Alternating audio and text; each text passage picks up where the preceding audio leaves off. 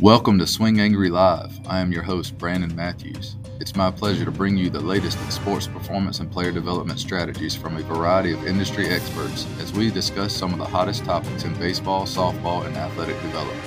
Be sure to follow us on all major social media platforms at bmat0416 and check out the website www.bmatthewsbaseball.com.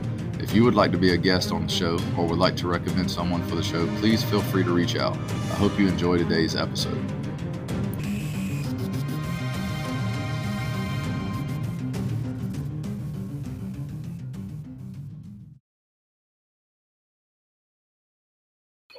All right, welcome to Swing Angry Live. We've got a special guest, new Texas Rangers minor league hitting coach Collin McBride joins the show. Welcome to the show, Collin. Thanks for having me. I appreciate it. Yeah, man, I appreciate you jumping on in a probably hectic, pretty busy time in your life. I know you just got back in town today, I believe, didn't you? Yeah. I was just down at the Arizona complex, just kind of getting oriented and getting a chance to check it out before spring training gets rolling. And it's pretty chaotic then, so give me a good chance to get acclimated. Yeah, for sure, and get into Arizona and experience some of that nicer weather for this time of the year. Yeah. So, for those who may not know who you are, can you kind of give our audience an introduction about where you're from, your experiences in the game of baseball, and how you got to exactly where you are now? Yeah, graduated high school from Wisconsin, Lakeside Lutheran High School in Wisconsin in 2013. Went to Northwestern College in Iowa, Orange City, Iowa, a little NAIA school out there. Went there for 4 years, played baseball there. And then when I got back to Wisconsin, I worked for a sports training facility. The guy that owned it kind of wanted out. So I basically took it over, bought it out. And then a couple months in, one of my good buddies, Charles Davis, who was my college teammate, roommate, all that for, 4 years. He had been playing a little bit of indie ball and ended up getting released. He went to school for business admin. So, I called him up and said, hey, man, I do the strength and conditioning, the training. My background is exercise science, human performance, but, I needed an admin guy. So he came out and, at 22, 23-ish, we just kind of dove right into it, made a lot of mistakes. You know how that goes. None of us really went to business school. So, made a lot of mistakes along the way.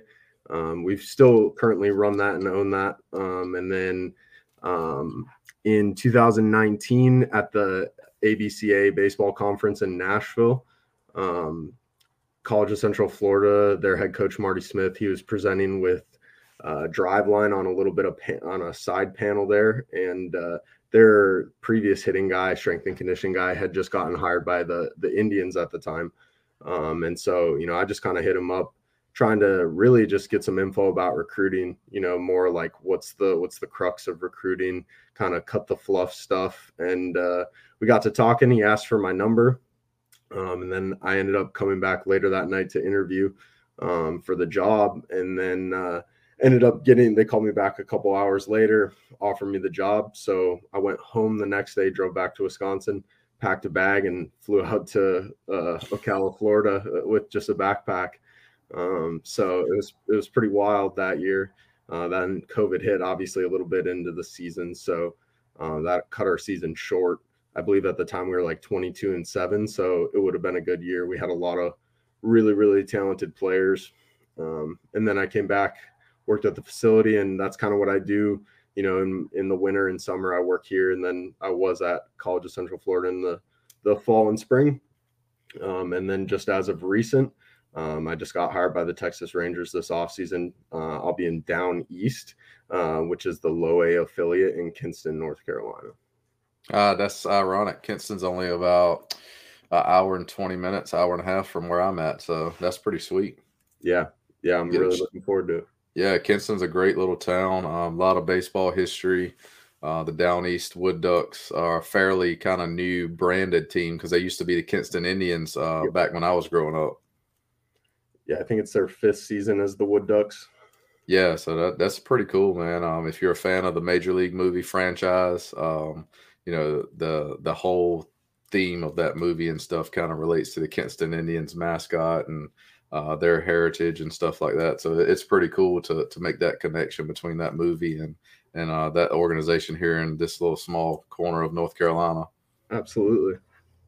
So yeah, you've got a varied background. I think your exercise science background will be pretty good for some of my audience because we try to talk about like how building hitters is not just in the cages, but it also happens with your weight training and your exercise regimen, your diet, your nutrition, and stuff like that. So how did you help out hitters develop from that side of it as well? Like how does that exercise science background help in the development of hitters?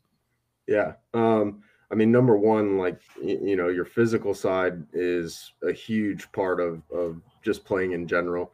You kind of have, how I break it down is you have like your skill stuff, so that would be like if you want to call it your swing mechanics or your movement stuff, same thing as throwing. But then, you have the physical side. So, you can have kids that move really, really well, right? They got a great swing, they can play the game, but they don't scale up because of the physicality, because they don't realize that, the training side is really what separates a lot of guys at the next level. We at College of Central Florida, we were lucky to get a lot of really physical guys coming in. One that comes to mind is Edric Felix. He came in as I think even underaged as a college freshman, and I mean the guy was like 210, 6'1", pulling 550 on the straight bar deadlift. Like, I mean that's something that like when you start at that level already, it lets you devote a lot more time and energy to the skill work. Whereas, guys who don't have that side of it coming in or getting to the higher levels, you got to spend a lot of your training economy building that and really focus on that, which just kind of takes away from other aspects of the game. So, that would be my overarching thing for like younger guys is just, take it serious, and it takes time. That's the thing, is one off season isn't gonna, change you physically. Like, yeah, you might put on 10 pounds, 15 pounds, you might put a little bit of strength, but I kind of joke about like dad strength or old man strength. Like that's long-term strength, right? Like those guys have acquired that through a lot of years of physical like activity movement. And there's a difference between being temporarily strong and being long-term strong. Like there's guys that they could maybe not lift a weight for 3 months and come back and still be repping pretty close to their 1 rep max, right? Like that's long-term acquired strength. Whereas some guys who just make gains for a short off season, they don't lift or train as hard in season, and then those are gone. So I think the really important part is consistency over a long period of time. And the sooner you can start, the more you'll be able to basically carry that and build off that. Yes. So two things you just mentioned, like sooner you can start, and long-term in-season lifting so you can sustain it. Those are two topics I think that would be beneficial, because a lot of people don't exactly know like how young is too young to start weight training or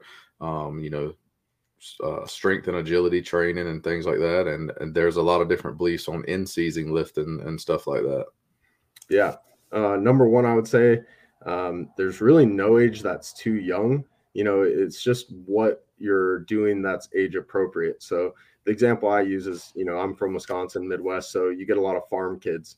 Like those kids are from those country strong kids. Yeah, exactly. From 5, 6 years old, right? They've been moving hay, they've been, hauling buckets, whatever they're doing, physical labor. So, I think if you relate it to that context for younger kids, there is no age that's too early. Do I recommend like throwing, a 8-year-old under a barbell for a back squat? No, not at all. Right. I mean, there's give and take to it. You can do that. There's youth kids that train for Olympic lifting, but just doing things like, basically I break it down for our youth kids here at the facility is just push, pull, hinge, squat, and carry. Like they're going to push something, whether it's horizontal. So like a push upright is a horizontal press, or a vertical press, something overhead. They're going to pull vertically, a pull up, right? A lat pull down, single arm, whatever.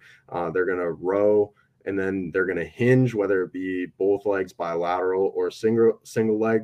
And they're also going to squat, right? Bilateral or single leg. And then they're also just going to carry stuff. Farmer carries, just carrying a hex bar with weight on it for laps is one of the most underrated ways to just kind of build some physicality and build some strength. So I think if you just keep it really simple like that, there's no age that's too young to train. And then it's funny. My daughter's 3, and or she'll be 3 in April here pretty soon. So she'll go into our facility here in our backyard, and I've got various weighted balls sitting in there, such as like 2 or 3 4-pound med balls, all the way up to like 10. And her curiosity, she walks in there and she's like grabbing it, picking it up, walking with it. And I'm like, that 4-pound ball, and you're only like 2 or 3 years old, and she already has the curiosity to do it. And I think if you take a lot of younger kids, just natural everyday activities, and use it as resistance, and use their body weight as resistance, it's a good start and a good foundation.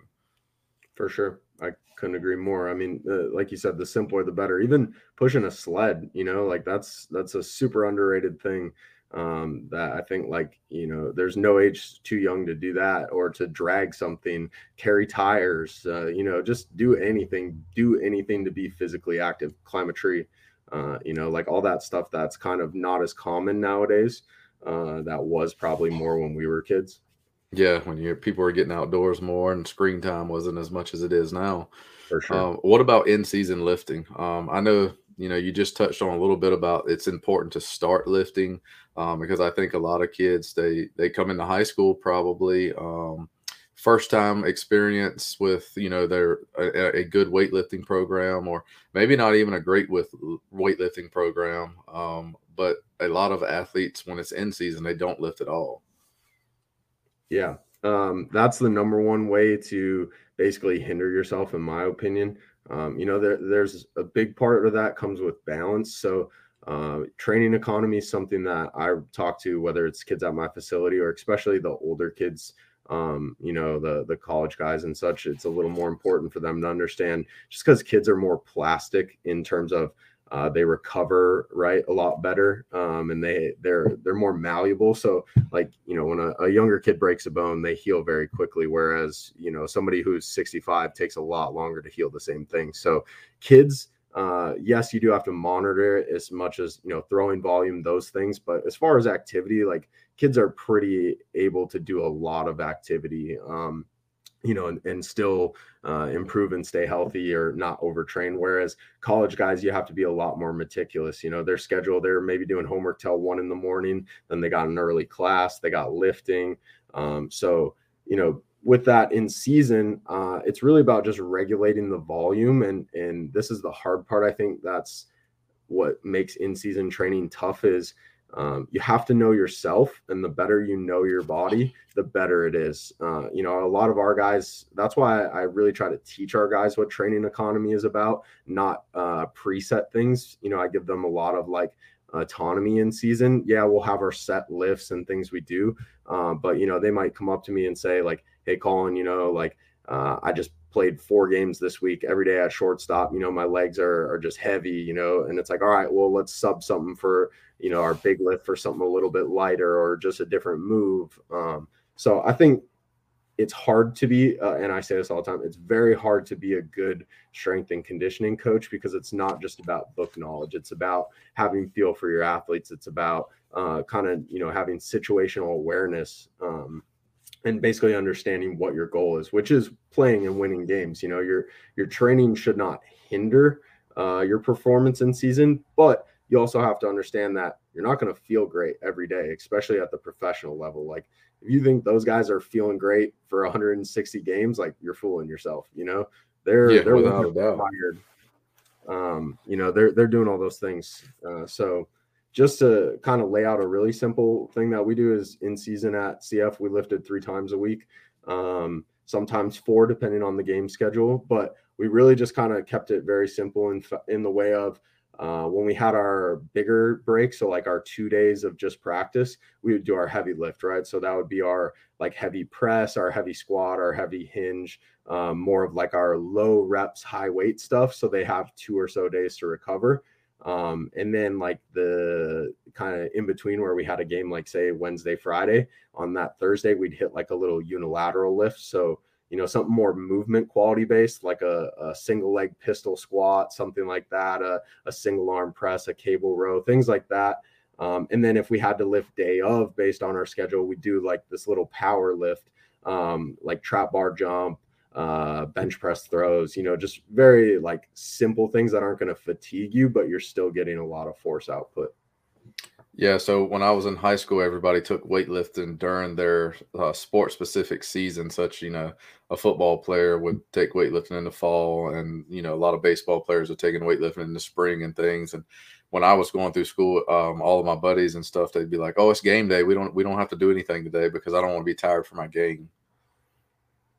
So with that being said, like, should you be lifting on game day? I mean, I think you should. I think all the good programs are doing it, but it's like you mentioned, you kind of modify the program based on what the players need, and they can still develop physically and continue their lifting, but it may not be a heavy day depending on how that player feels and what their schedule is today. Absolutely. No, I mean, like I said, at the professional level, which, for a lot of kids playing the game now, whether they're 10 years old, like that's what they aspire, right? They want to play professional baseball. That's their dream. And, especially as you get older, you have to start doing things that will prepare you, right? Way I look at it is like, you can't prepare for the environment you're in. You always have to be preparing for the environment you want to be in. So, if you're just matching the environment you're in, you're only lifting 2 days a week in season because you're in high school and you think, oh, I don't want to be tired. Well, like the professional guys are doing their heavy lift, and then they got to go play a game. Yeah, I mean, they're playing every day almost, and and that determines like that's their livelihood, right? Like you're just tired because you stayed up playing video games, where they're tired because they just had a long bus trip and they play 6 days a week. Yeah, they don't have a day where it's not Tuesday, Friday we play and we have a few practices. Like every day is game day pretty much, or it's a travel day and they still have to lift and show up at 7 o'clock fresh and ready to go. So I think it's important that we teach the youth athletes, even at the middle school, high school, and if they do have aspirations to play at higher levels, that you've got to get used to training the right way and building that body and building some strength, because a lot of kids come into college undersized. Yeah, without a doubt. That's the number one thing. Like I said, just to kind of circle back is, we get limited training economy. And if you're the true freshman, especially with COVID and the backup of players, as I'm sure it's really tough to find a spot. Like this fall, we cut a lot of guys that were really good, players, but, or there's guys that are very interested in the program for, say, our next year's recruiting class. They're really good players, but there's just not a spot for them because, they're 18 having to compete with kids who are 21 at the junior college level, even who are much more physical than them. So, and the other part of it is like, as you go up, hopefully, right, the right programs, your skill coaches become better. And so what I would say is, if you can spend that time when you're with a skill coach who can teach you the game at a higher level, right, coach you in the technical skills of the game better, basically, you want to spend that energy and effort doing that. You don't want to spend that time that you could maybe be spending a little cage time before practice, having to have more lift and stuff like that, if that makes sense. Yeah, that makes a ton of sense. Let's take us through like your hitting development journey as a hitting coach. Like, were you always a hitting guy, or was your background, we know the exercise science background, but how'd you start dabbling into the hitting side of the game? Yeah. I guess it's funny, like, your own personal experiences definitely dictate, like the person you become and stuff. So, I was never a good defender. I never really had a position. I caught a little bit in high school because we really didn't have a catcher, per se. And I went to a small school. So they were like, hey, man, like, hop behind the dish. So I got to college and they were like, dude, you're not a catcher. Like, what are you doing? So, I played a little bit of first base. I tried playing a little bit of outfield, and I just never really had a position. But the one thing I did know always growing up and hearing is, if you can hit, they'll find a spot for you. It doesn't matter. So yeah. that was kind of my view on it, is like, I know I'm not a good defender and I didn't really know what to do to become a better defender, especially when I was going through college, 2013. ish, 17, there wasn't a lot of info on like developing your arm action or, resources to become a better thrower or defensive stuff, so it was kind of like, I know I know a little bit about hitting, and I was always like a fairly good hitter. So, I think it was just easier to study and learn, and then go from there. Yeah. But so they didn't tell you if you're a great bunter, they'll find a spot for you. They said if you're a great hitter. If you want to know about bunting, I think you could go to the College of Central Florida, go to our hitting stats from last year. And again, don't quote me because I don't remember, but there was, I want to say almost halfway through the season, we were the number one team, offensive team in the entire like Division I junior college for like 7 categories. I think we were leading in runs scored by almost 150 more runs than the second place team, who only had like 3 less games than us. So yeah, no, and I think we maybe had 1 bunt, maybe. And that was like a suicide squeeze to win a game. Actually, I think we did win the game on the suicide squeeze. That we did. One of my proudest stats as a former JUCO hitting coach is being able to lead the region in fewest attempted sack bunts in the whole year. And we were top 5 in all the major categories of offense, and we were leading the one that said fewest sack bunt attempts. Because I mean, it probably went down as a sack bunt, but I never called 1 sack bunt. If we bunted, we were trying to score a run. We were never giving away an out to move a guy to second. It was always like, if we bunted, we're bunting for a hit. And if we happen to move the guy to third while we're doing it, that's a bonus. And getting to first base was a bonus, but we were either safety squeezing a run in, or trying to get a guy to third and also trying to make it safe at first, but not just giving away outs. But for some reason, people on social media think if you're a great bunter, it also means you can hit. But yeah, man, I don't know how much time we have to dive into all the perceptual things of hitting and why that's completely not true at all. Those two do not correlate with each other whatsoever. But no, they don't. And I think like part of me creating this show is to talk about like hitting development. And, I want to talk to other minds and learn from people that I bring on the show, because that's what I'm trying to do. I'm learning from other people and trying to add to my tool belt, and hopefully some other people will learn too. And I just don't make the connection between, like, if I want to develop hitters who can compete in a game against some of the nastiest pitching that we see today, whether it's at the college or the professional level, or just develop a middle school or high school hitter to competitively help their team win a game. It doesn't matter if they're a great bunter. It doesn't mean that they're going to be able to execute a timely swing and square a ball up when somebody's pitching to them and trying to get them out.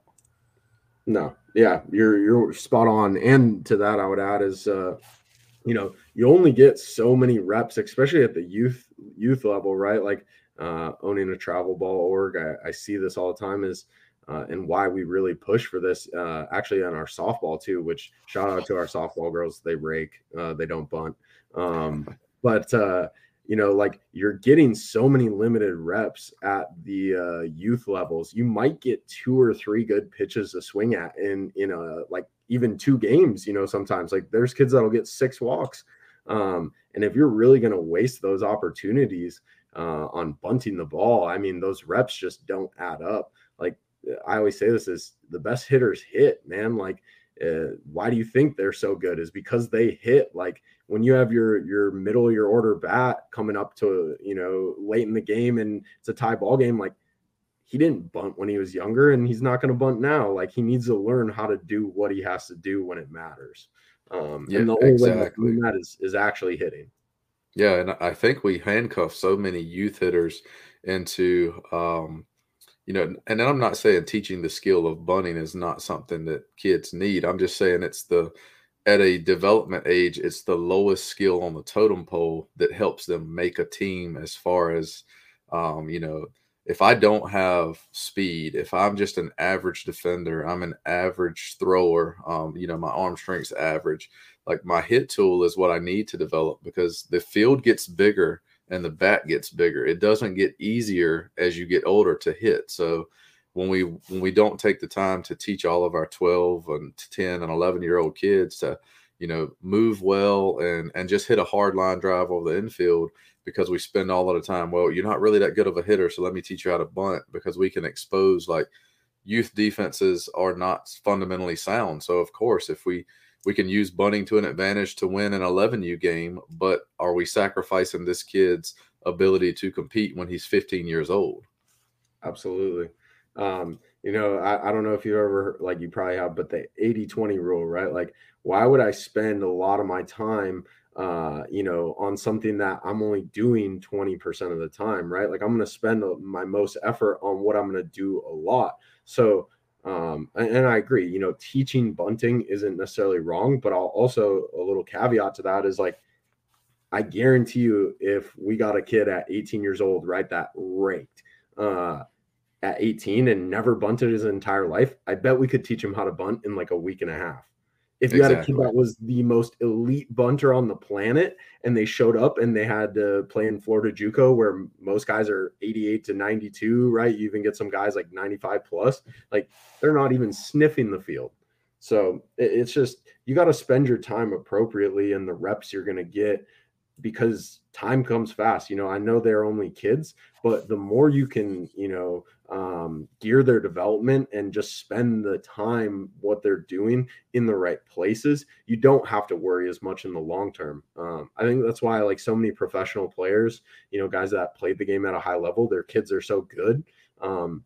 Is number one, like, they know how to act, right? Because they've seen, like, their parents know how to act, because they played at the highest level, but also because the parents understand, the dad understands what's most important at the level, so they just have their kids spend time doing what's most important, and then over time that adds up over those youth years, and by the time they're in high school, they've put so many more reps in the right places than the other kids.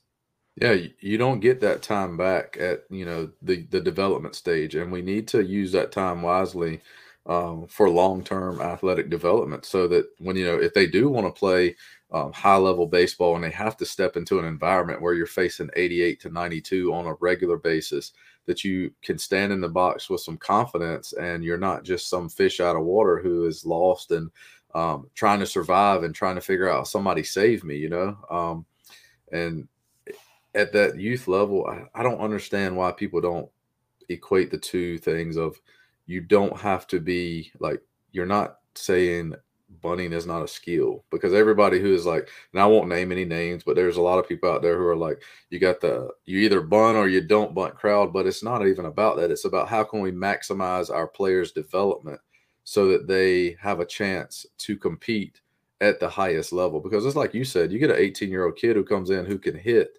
competitive pitching 88 to 92 and hold his own in the box.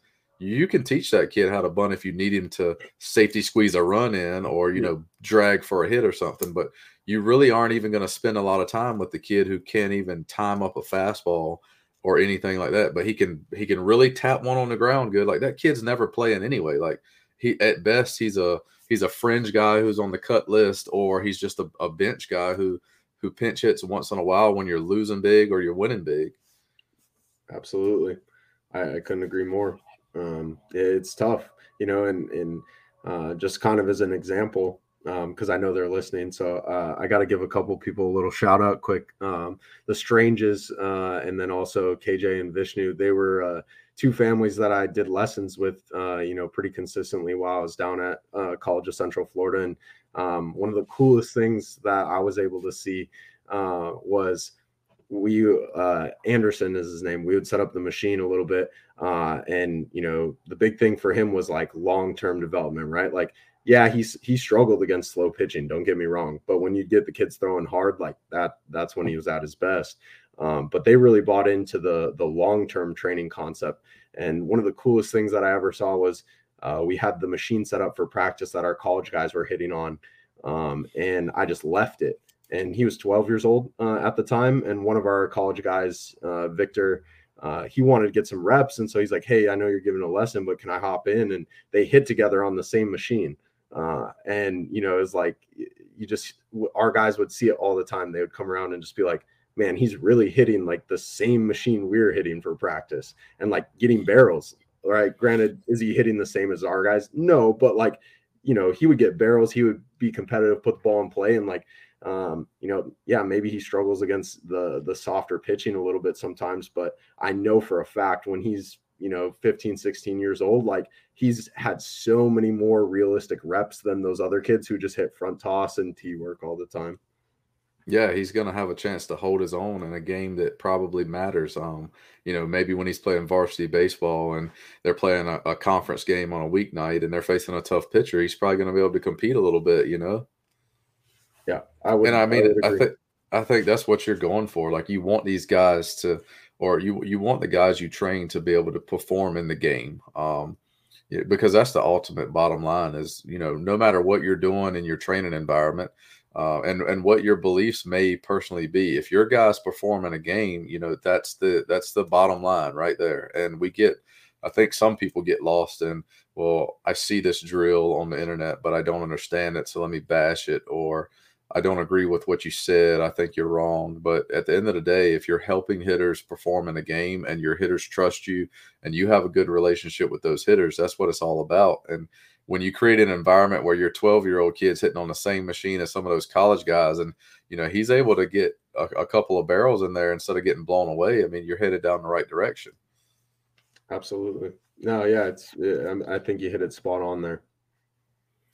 What do you think? So talk about some of the training environments that you would put some of your hitters in a private setting, how you would develop them, practice environment, deliberate practice or block practice and random practice.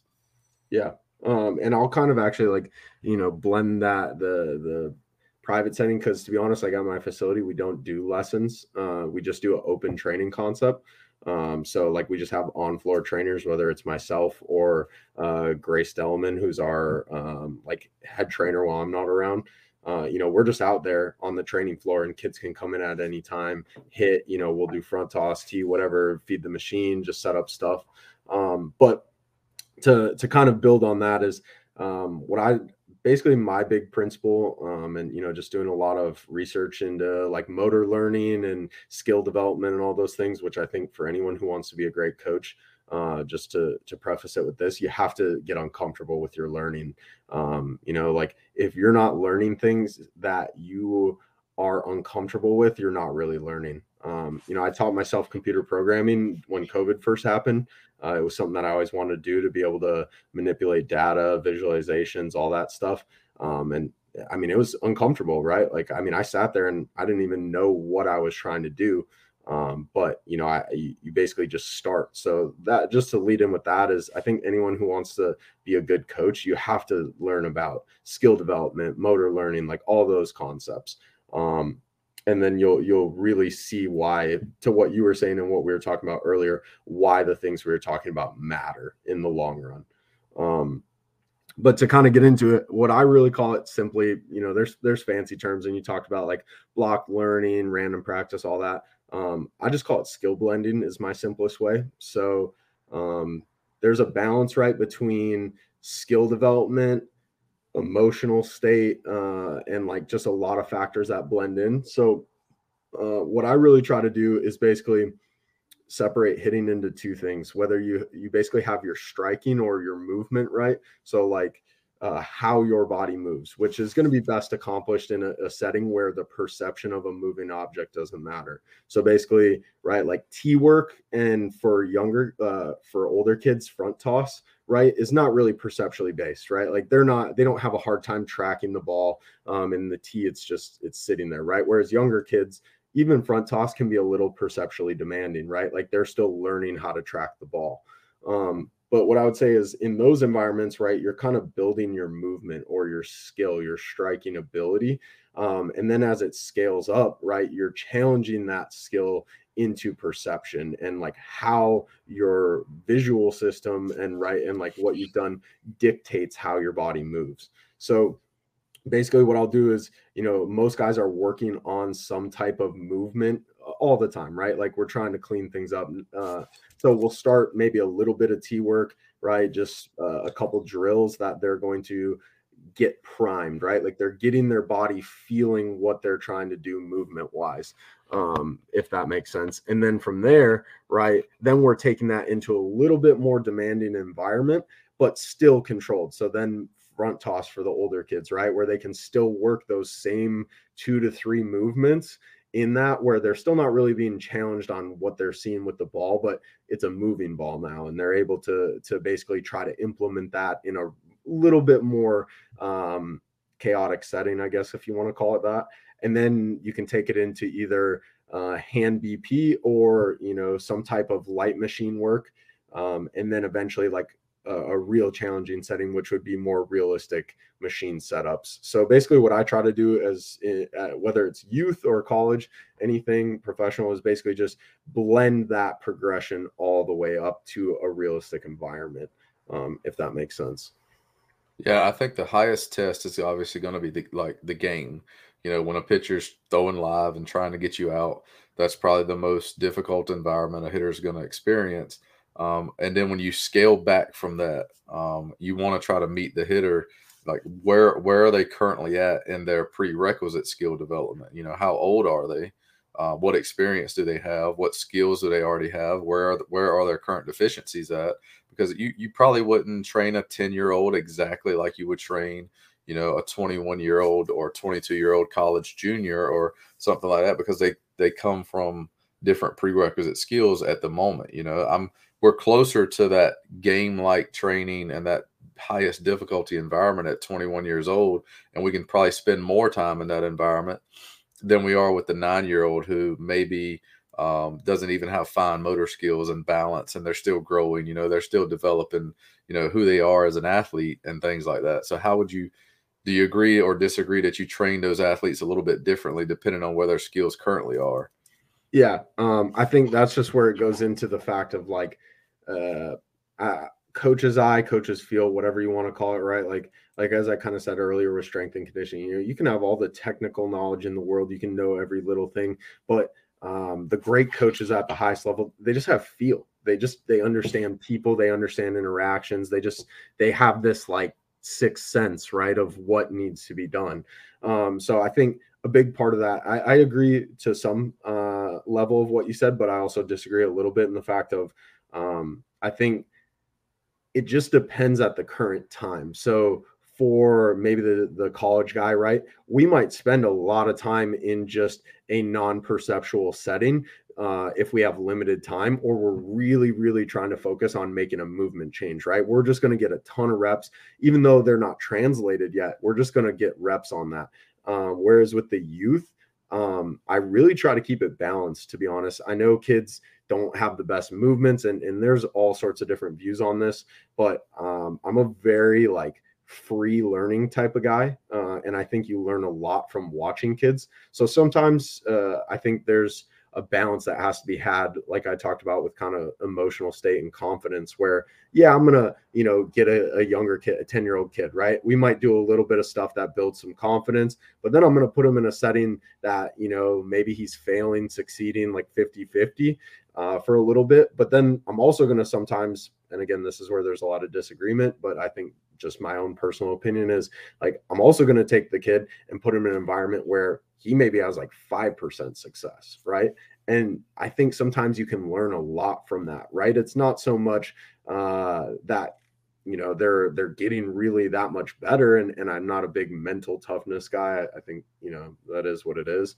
But I think like kids can learn a lot from themselves, you know, like maybe they really, really struggle one time and they're on the machine, you know, getting them, say they're hitting for an hour, 40 minutes of it is in like a super, super challenging setting where they're having success 1 out of 20, right? Maybe it's not the best for learning, but I think in terms of them understanding like the process and failure and things like that, it kind of balances with that, if that makes sense. Yeah, so what I was going back to is like the college guy, he's got that prerequisite skill set and it's pretty high. And you got to meet him like where his needs are. Like you said, if you're making a movement change, the movement change is probably not going to be impactful if you're just throwing the slider machine at him as you're working through that movement change and he's trying to feel something new. You may start out in a lower difficulty environment such as, some tee and some front toss and blend, and then try to test it into that, game-like environment.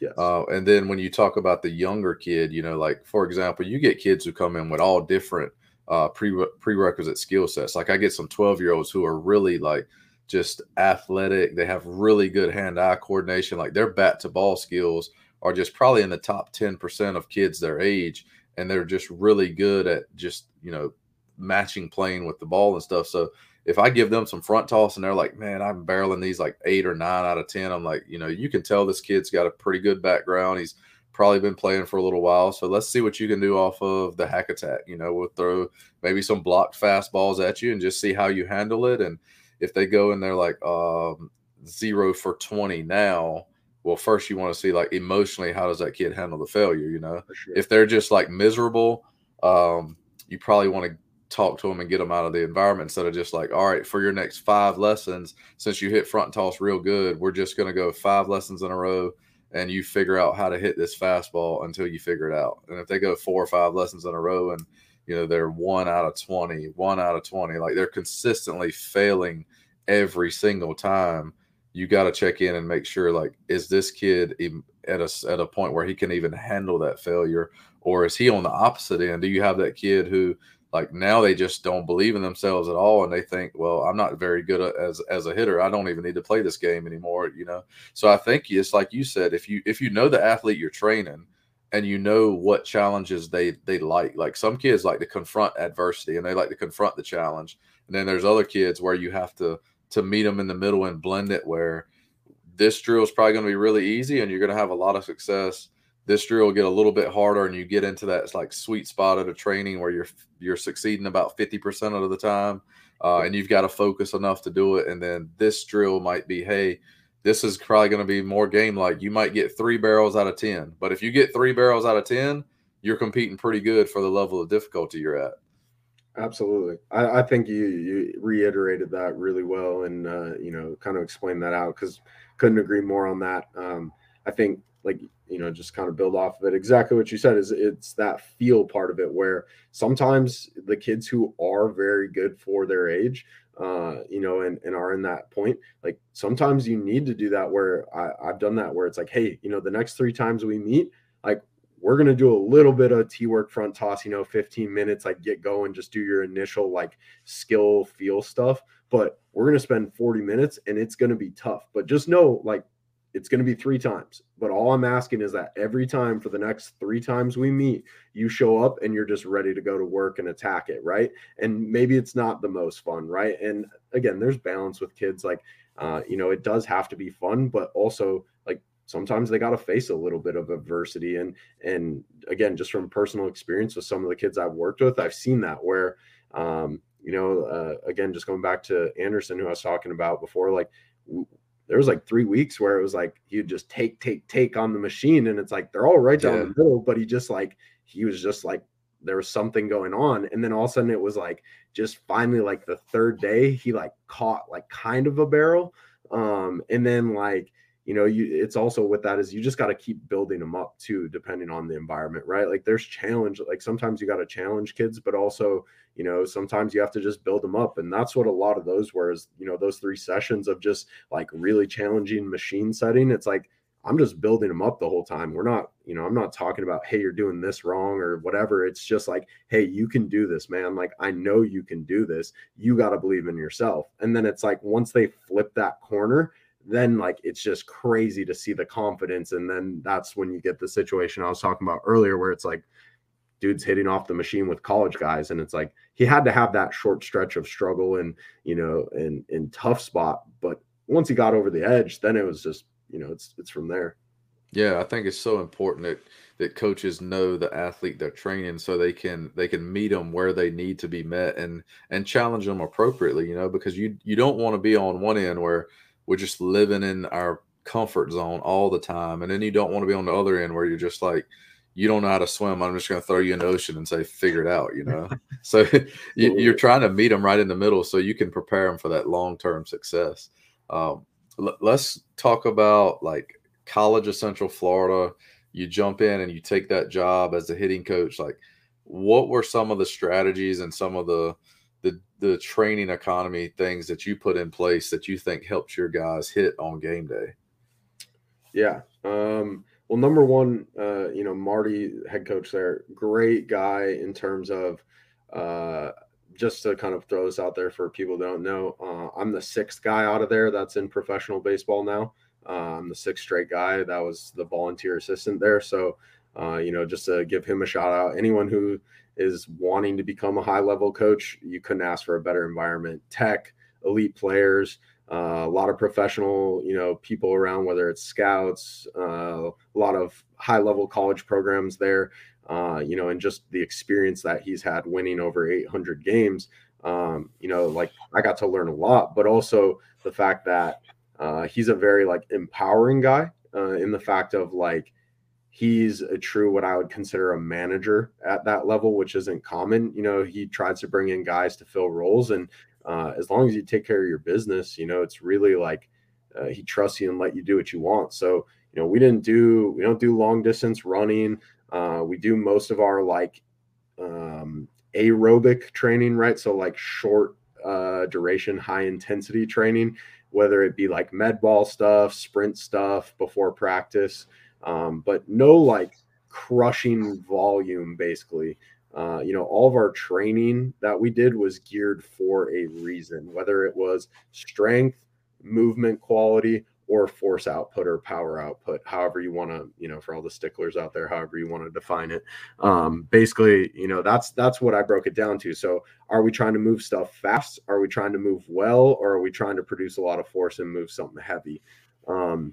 And I think when you keep the goal in those terms, it makes it really simple, and again, I'm not saying that aerobic conditioning is bad, right? It's not bad to take a jog or do whatever, but if your guys are running 10 pulls every day, and they're beat from that, like you're not going to get good quality swings. They're not going to be able to move at a high capacity to produce change in their swing and in their skill development.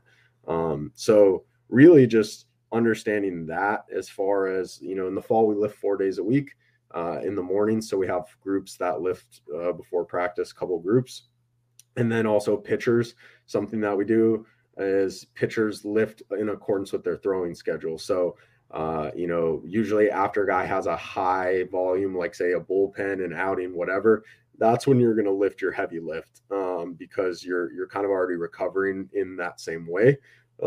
From like muscular fatigue, soreness, all those things. So that's when you'll hit your heavy lift, your big strength stuff. And then, a couple days out as it goes, then you'll hit your movement quality in the middle. And then day of or day before your outing, that's when you're hitting like your high velocity movement. So like your med ball throws, again, like plyo push-ups, trap bar jumps, any of that type of stuff. So again, just really understanding how to organize the training to which it benefits playing, not takes away from the skill itself or the game. Yeah, what were some of the things you guys would do for practices? Like, how'd you guys prepare for games, and how'd you prepare your guys to hit and face the elite type pitching you see in Florida JUCO? Yeah, so now you're getting into the crux of it, which is like the part I was hoping we get to talk about.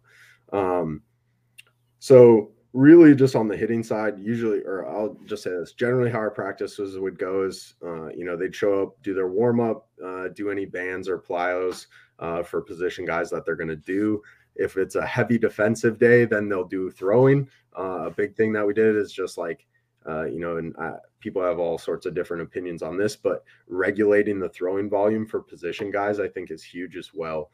If we're just taking some fly balls that day, like they don't need to throw, they don't need to air it out. Like they'll just play some light toss, just enough to throw it in. Or infielders, maybe they're just doing ground balls only or double play feeds, but they're not, thrown across the diamond. So the biggest thing I think with that is regulating that throwing volume as well. Again, so you can, when you need to be able to throw and throw often, you can do it, right? You can do your relays and your hard throws from the outfield, or you can do your real defensive stuff in the same way as kind of just touching on the training stuff. But as far as that, usually what our hitting stuff looked like is we would set up either 3 or 4 groups, depending on what we're trying to do, but we'll have a on-field group, a cage group, or 2 cage groups, and then a shag group. And so really like to kind of get in a little bit of prefacing to this is what my big theory or kind of using computer programming skills is basically understanding how swing or like swing data and exit data go together. So being able to pair blast motion and Yacker Tech, which is like our on-field capture system for those of people who don't know, like TrackMan, Hawkeye, StatCast, whatever you want to call it, right? That's ours is Yacker Tech. Yeah, that would provide like your batted ball outcome data and stuff like that. And all the pitching, ball flight, etc. Yeah. So really what my kind of hypothesis getting into early was basically like using those paired together because they're separate technologies. So I just built a little program that basically like could match the timestamps and all this stuff. That doesn't really matter, but basically like matched it. So I could get all of their info for our BP setups, whatever we were doing. But really what I broke it down to is, I'm sure you've seen the Rays kind of like pitching clock, right? Have you seen that graphic? Yeah. So like, most people train the same way, right? Like your coach throws the same BP. You hit the same guy every day. You hit from the same spot. You do the same stuff. So like, that's my example is the kid who had a left-handed dad, right? He's probably pretty good at hitting lefties, like, because his dad always threw lefty BP.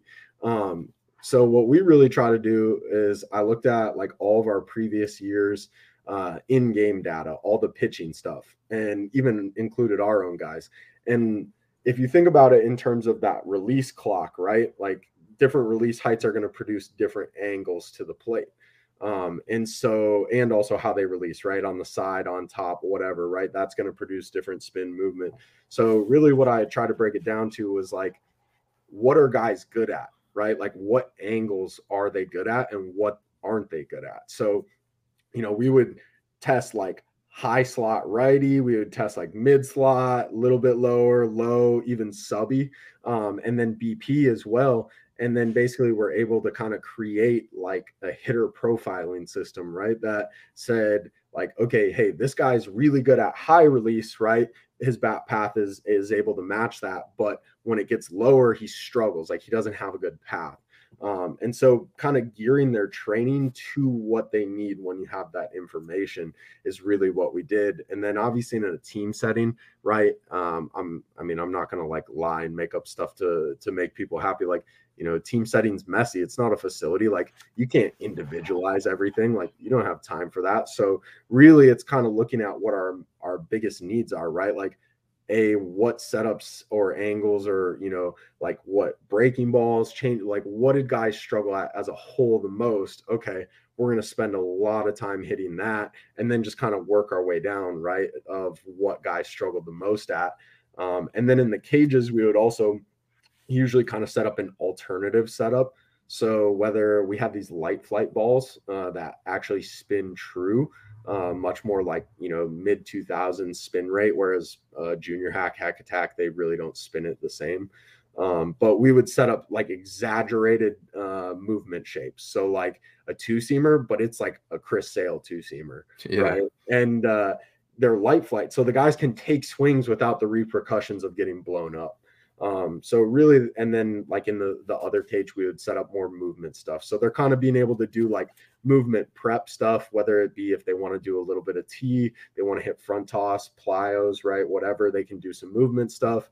Then they can go to the machine in the cage, hit some pretty exaggerated shapes, different stuff. And then on field, whether it's hand thrown, dual machine setup, whatever it may be, right? Whatever we're doing for the day. Then they kind of get a dose of all those environments. Again, as we talk, kind of skill blending together.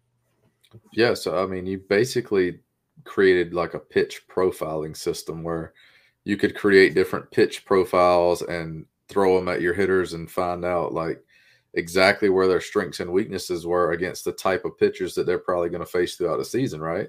Yep. And so, yes, and then that's phenomenal work too, because you got to think about like if you can replicate the guy you're going to face as close as you can using the tools that you have, then that's going to allow them to practice as closely related to facing that live arm as they can and prepare for it. Absolutely. No, yeah, it was really effective. Obviously, like, data is only as good as you use it. Like, a lot of people are against data, a lot of people are for it, whatever, there's opinions, but it's just a tool. It's just a measurement tool, and it's how you use it. Data doesn't define our hitters. Just because one guy's not good at steep, like high release, steep descent angle doesn't mean when the game comes on the line, like, oh, you just give up your at bat because that's the guy you're facing. Right. But and you may not even, you're not going to get that pitch in that same spot every single time anyway, but you develop plans, to improve that weakness or avoid swinging there that often, And to kind of build off that, just like two little points that I hope I can touch on is the number one thing that I saw, which is going to shock a lot of people, is the best hitters are not consistent. They're variable. And what I mean by that is the best hitters have the ability to change their swing pitch to pitch to what they're seeing, not to what they saw. So just as like a little context, like we did a lot of contrast stuff. So we did like 3 feet off the mound, left and right. So like extreme righty lefty. And then we also did extreme vertical. So like big hack, big legs, junior hack on the ground. Right. And we alternated between, and then looked at like the averages and the standard deviation between, not each setup, right, but between going left to right and going up and down. And what we saw is the best players were not consistent. They were able to go from a 14-degree attack angle, right, or like a more uphill bat path to a flatter bat path to match the flatter pitch plane, right? And like most people always think like, oh, you got to build a swing that you can repeat. Like, not at all. You're trying to build a swing that 10,000 different swings is what you're really trying to build. Yeah, that's a great point. I mean, you're not going to get the same pitch in the same spot in the same at bat probably 5 times. If you see 5 pitches, they very well be maybe 5 fastballs. It's doubtful that they're going to be 5 in a row, but they're probably going to be 5 different spot fastballs. And this, in simplistic terms, hitting off the tee is the same spot. Moving the tee around, you start to work some different spots. And then when you elevate that really low skill setting into what you're talking about creating, like in this round of BP, you're going to see pitches from different angles, and you're going to see pitches at different quadrants in the strike zone. How well does your swing play in all of those locations? And it's not necessarily the same swing, probably has the same principles, but you have the ability to match the pitch in those different quadrants with a little bit of a different approach angle or whatever the case may be. Absolutely. Because that's the environment you're going to be tested in a game, especially today. I mean, guys are throwing fastballs at the top with a little bit of ride, and then you got a guy who's sinking at the bottom, and you got the horizontal break wipeout slider guys. Like Blake Trinan is just like, it looks like he's playing blitz ball in the backyard with some of the pitch profiles he has. Absolutely. Yeah. And it's just amazing that you're able to do stuff like that with the guys that you were working with there. And with I think it's like you said, that you had one of the better offenses for that spring for a reason, and it doesn't happen by accident. It happens with intentional, deliberate, practice plans and training environments. Yeah. And just a kind of 2 little things to add to that is, number one, you were saying even like, right, like you're not going to see the same pitch, and maybe this is, very, very like high level. So not so much for like the younger kids or, even for like, it doesn't matter as much the average person, but just to conceptualize, like every pitch, right? Like no pitcher has the same release point, right? Like if you like we have their release points, we get all of their release point, right? So, and you get all the pitch data. So like one pitcher in one inning, he might have like a variation of 4 inches in his release height, right? And then he also might have 2 to 3 inches variation in his release side. So that's changing the angle. Also, like how he pressures the ball. Maybe he just pushes a little bit with one finger. Now the spin axis is slightly different, right? Like you're literally, you have to think of like you have infinite amounts of combinations, right? Of how the ball's coming at you. Granted, you can't distinctly perceive that. But again, to go to what we were saying is like, the more you challenge yourself in that setting, like, and you see so much variability, your brain innately becomes good at being able to adjust to things that you don't even necessarily practice, right? Like if you can do this and this, you can fill the in between in, right? If that makes sense. Yeah, I mean, unless we're creating robots to play the game, they're not going to repeat the exact same functional body movement over and over, like same slot, same spot, and especially at the youth level. I mean, if we've got some of our best motor skilled athletes performing these movements, think about the youth pitchers. I mean, their windups can change from pitch to pitch at 12 years old. So they get a lot of variability, and then you've got more arc in the ball at 11 and 12 years old when they're pitching it. So when you talk about like using technology and using data, it's only as useful as the person who's is interpreting the data and how they use it. I know a lot of people who have a hit tracks and it's just a machine that sits there and it's like an arcade because they don't use the data that it provides. They don't even provide reports to their players. So you can have a Rapsodo, you can have a hit tracks, you can have the blast, or the diamond kinetics or whatever, but if you don't know how to use the information, it's kind of useless, Yeah, without a doubt. And just what you were talking about, about building setups, like one of the coolest stories I think we had was Lake Sumter State College, in our conference. They usually don't have a lot of velo guys, just being honest. They get a lot of crafty guys, right? Like they get guys that are what I would consider pitchers, right? Like they mix pitches, they change speeds, they might just take like one or two off the fastball just to get you off the end. They're just like, they have different arm slots. Like they're really variable guys. And they had this subby guy that was just our bane of our existence for my first half season and the second year. And I think they threw him like every time it was a tight game in late innings. Like, so we're playing them for our final conference one. And I was like, you know what, man, like, yeah, we're not seeing these other guys, but I know we're going to see them if the game matters. So I was like, I know it's untraditional, but I got there early and I was like, we're doing the subby setup. Like, I don't care. And just to be honest, even it was funny because our coaches, our head coach and our other hitting guy and pitching guy, they're like, that's really the pregame setup you want. And I was like, yeah, because like, I know we can hit the rest, but like we struggle against this guy. And like, lo and behold, it's like late in the game, it's tie ball game. And we end up, I think, coming back and scoring like 6. We had like 8 straight hits off of him. And the guy, a freshman, I don't know if he was pinch hitting or just had his game that game, but hits a double to left center for like 2-3 runs to walk it off, So it's like, it was just funny that was the day we hit that pregame setup, and that was finally the time, that we got to him. So that stuff matters. It really, really does. Like if you can see it and you can practice it, it makes a huge impact. Oh yeah, for sure. I mean, I was talking to somebody the other day and they were talking about the advances in information that is available for big league hitters and for professional hitters. They pretty much have the most detailed scouting report on every pitcher they're probably going to see within the series, the starting rotation, the bullpen arms, and they're able to just jump down into the cages and replicate those pitch profiles.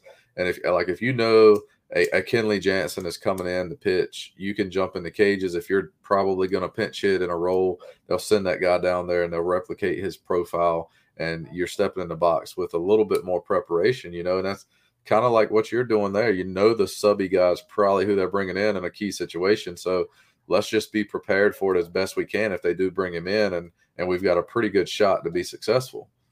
Absolutely. Yeah, you spot on. With you getting into the professional baseball industry and just starting out and things like that, like are there things you've learned now without getting into any insider secrets and stuff like that within the organization, but are there things you learn now that kind of open your eyes more, or are you kind of like haven't gotten that far in yet? Yeah, a couple, I guess. Spending a week, I got to spend a week with the assistant player development guy, which is they have a hitting and a pitching guy, and then also the hitting coordinator. And then the high A and double A hitting coach were all there when I was there this week. So, definitely got to like bounce a lot of ideas and like concepts and just different views that say the same thing. But I'll also tell you, like, a big part of why, like, I think it was a good fit for me and also for them, is like we have the same beliefs. It's like I wouldn't want to go to an organization where just to be in professional baseball where I have to lie through my teeth every day just to appease somebody. That was a big reason why I think it was such a good mutual fit is we have a lot of same beliefs, and again, not without giving out any trade secrets or insider stuff, but just really like mutual belief systems on that type of thing of trying to match pitch setups and teach guys to be variable and just all those things I think are really what we've gone over. But I also think like the depth of it will come. Like there's going to be a lot that I learned that's much more intricate than I already know.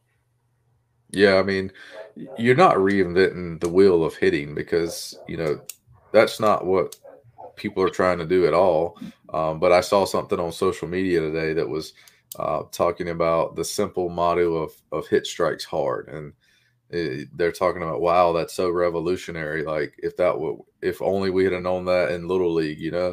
But everybody complains out of the other side of their mouth that hitting coaches today or hitting instruction today is just overcomplicating things. And I'm like, well, this guy's just saying the simple motto or the simple principle behind their training environment is hit strikes hard. And you're complaining that that's too simple. So it's kind of like, well, it's too complicated. It's too simple. Like, what are people actually looking for and what's to complain about?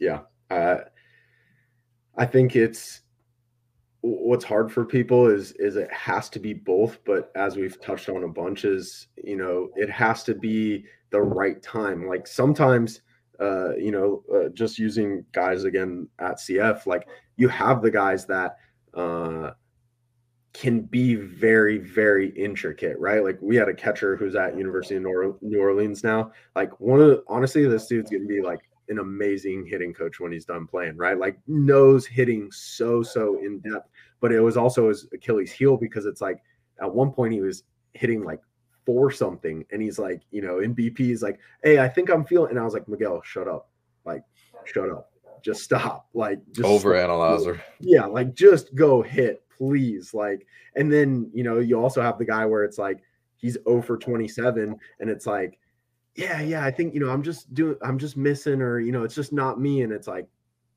no, it's the stuff we've been trying to get you to do right for X amount of time. Again, I think it's just really hard to balance that. And as you said a bunch, is just knowing your people it's more, coaching is more personal or soft skills than it is even technical skills. I was talking to one of the other guys for the Rangers about this. Like, it's funny how there's guys who are just terrible technical coaches, right? Like they really don't know anything about hitting, but their dudes rake. Like they put them in the right environments. They say the right things, right? Like they have a way about them. But then you have the most technically knowledgeable skill guy, whatever. And it's like his teams are terrible. Like they can't hit. The hitters can't hit. They don't know anything about the game. And so it's just kind of like a paradox. You're always in between that. Yeah, we had a funny little joke. We don't want to talk nerdy because people talk about talking dirty and stuff, but we're like, don't talk too nerdy to the players, whether it's the pitcher or the hitter or whatever, because we don't want them thinking about the descent angle of the pitch and the horizontal break or whatever. We just want them to go and step in the box and be that kid in the backyard who looked for a good pitch they could drive and they could hit it. Like there's a time and a place, and in the on deck circle is not exactly the time and the place to be so nerdy. They don't have those soft skills or those people skills. Yeah, no. And actually to even kind of build off that, what's something that's really cool that we had going on this fall was like, I think being able to relate nerdy concepts to simplistic things that are actionable. So for example, like, we'll talk to the college guys, like we've had in-depth talks talking about how like attack angle, right, and descent angle and like all these things, right? Do they have to understand it perfect? No, but a general idea. But then we tie it into a more simplistic, like actionable concept. So like one of the coolest things like that almost made me shed a tear at first base this fall was we're seeing a guy, and one of the guys we had that was a transfer, so I'd only had him for that semester, only a couple weeks, and he comes in the dugout and he's like, hey guys, it's like machine setup 2, like just think machine setup 2. And it's like our next couple guys go out and it's like, yeah, I think we got a couple barrels, had some hits, not like all of a sudden we hit 5 home runs, but like, for them to be able to like take that, and it's like that's a player helping his teammates with an actual concept. Like he's not saying, the descent angle's 5 degrees. Yeah. It's just like, hey guys, but like, he can relate it. Exactly. Like he's like, this is what we've practiced. Like, this is what it feels like. Like, you guys know what machine setup 2 feels like. Like, let's go hit machine setup 2. And that's the big thing. I mean, like you on the one end of it, you can understand it as in depth as you want to from a technical side and match it up, match all the relationships up. You just got to figure out how to relay that information to the athlete and to the hitter who, like, it's almost like being the conduit, Some guys you can probably explain it into more detail because they speak that language and they want it. Other guys, you're sending the same message, but in a different way that matches what they relate to, Absolutely. Yeah. Just, you got to find the right way to talk to the right guys. Yeah, there are some guys I think who, if you gave them that information, they would probably overthink and become a robot or whatever. You can talk about like the biomechanics of the swing. Like we've got K-Vest now, we've got the 4D motion, we've got all the blast data about early connection and connection and impact and forward tilt and side bend. Like you can get all into the intricate details of the degrees of this and that. But at the end of the day, some hitters don't need to know it all.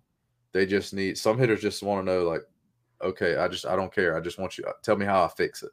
Yeah. And then some hitters want to know, okay, all that makes sense. They want the full report. They want to know exactly what it is because they do understand that language and they're interested in it, and it does connect with them, where the other guys just like, yeah, I believe you. Just tell me how to fix it. Tell me how to get into better forward bend and turn it into side bend or whatever. For sure. Yeah. No, I mean, it's funny how you can have the same conversation with a lot of different guys. And just even, as an example, like I've had a couple guys for 3 seasons basically, or, 5 semesters ish.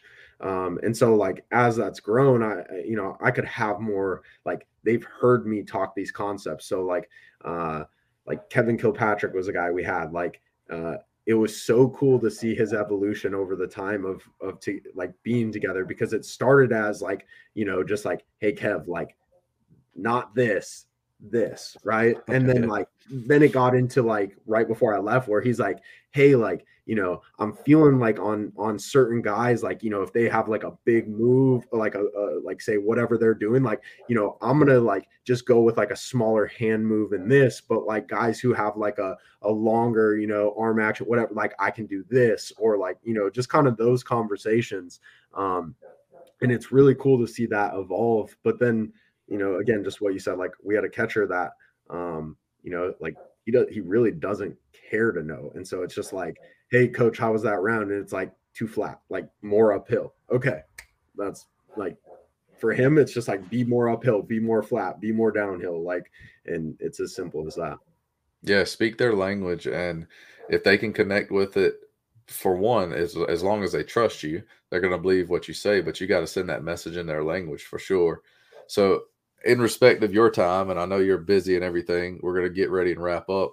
I want to leave the end of it open for like any, like, what do you want to leave the audience with? Like if there's something that you haven't been able to talk about that you really want to hit on, and any advice you might want to give for a player who's coming out of high school who wants to play collegiately, or any advice you would want to give for aspiring hitting coaches who want to help their players develop. Yeah.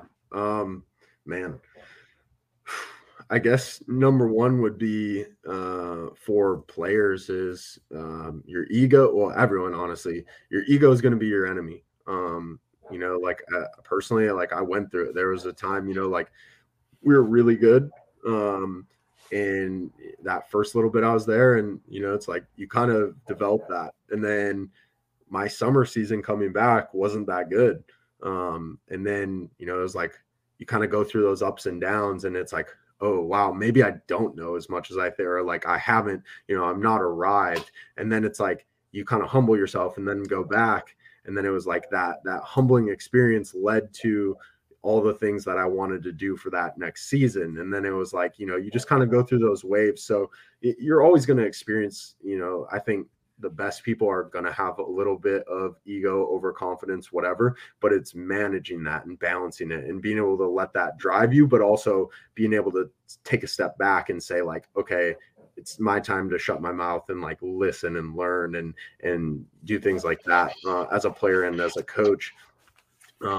As far as like aspiring coaches or parents, and this is probably one people don't want to hear, is like, listen, don't talk. Like, ask your players questions, ask them what they're feeling. Don't tell them what they feel or what they're supposed to feel. Like the body is so complex, and like, well, we won't even get into it, but it's like everybody's bones, like your femurs might be different lengths. Like you might have different muscle fiber type, like muscle fiber shapes, like in your body, it's so complex. So how you conceptualize and feel things is not at all how someone else does. And when you try to, especially parents, like when you try to tell your kids what to feel, or like, you're just brutally hard on them, like they don't want to play the game. And to be honest, like this is the last hard hitting thing I have is like, how much does coaching really matter? Like, and I'm a professional baseball coach, and I say that, like, what would happen if there was no coaches? What if we just rolled the ball out and let them figure it out? Like, there would still be a lot of elite players, right?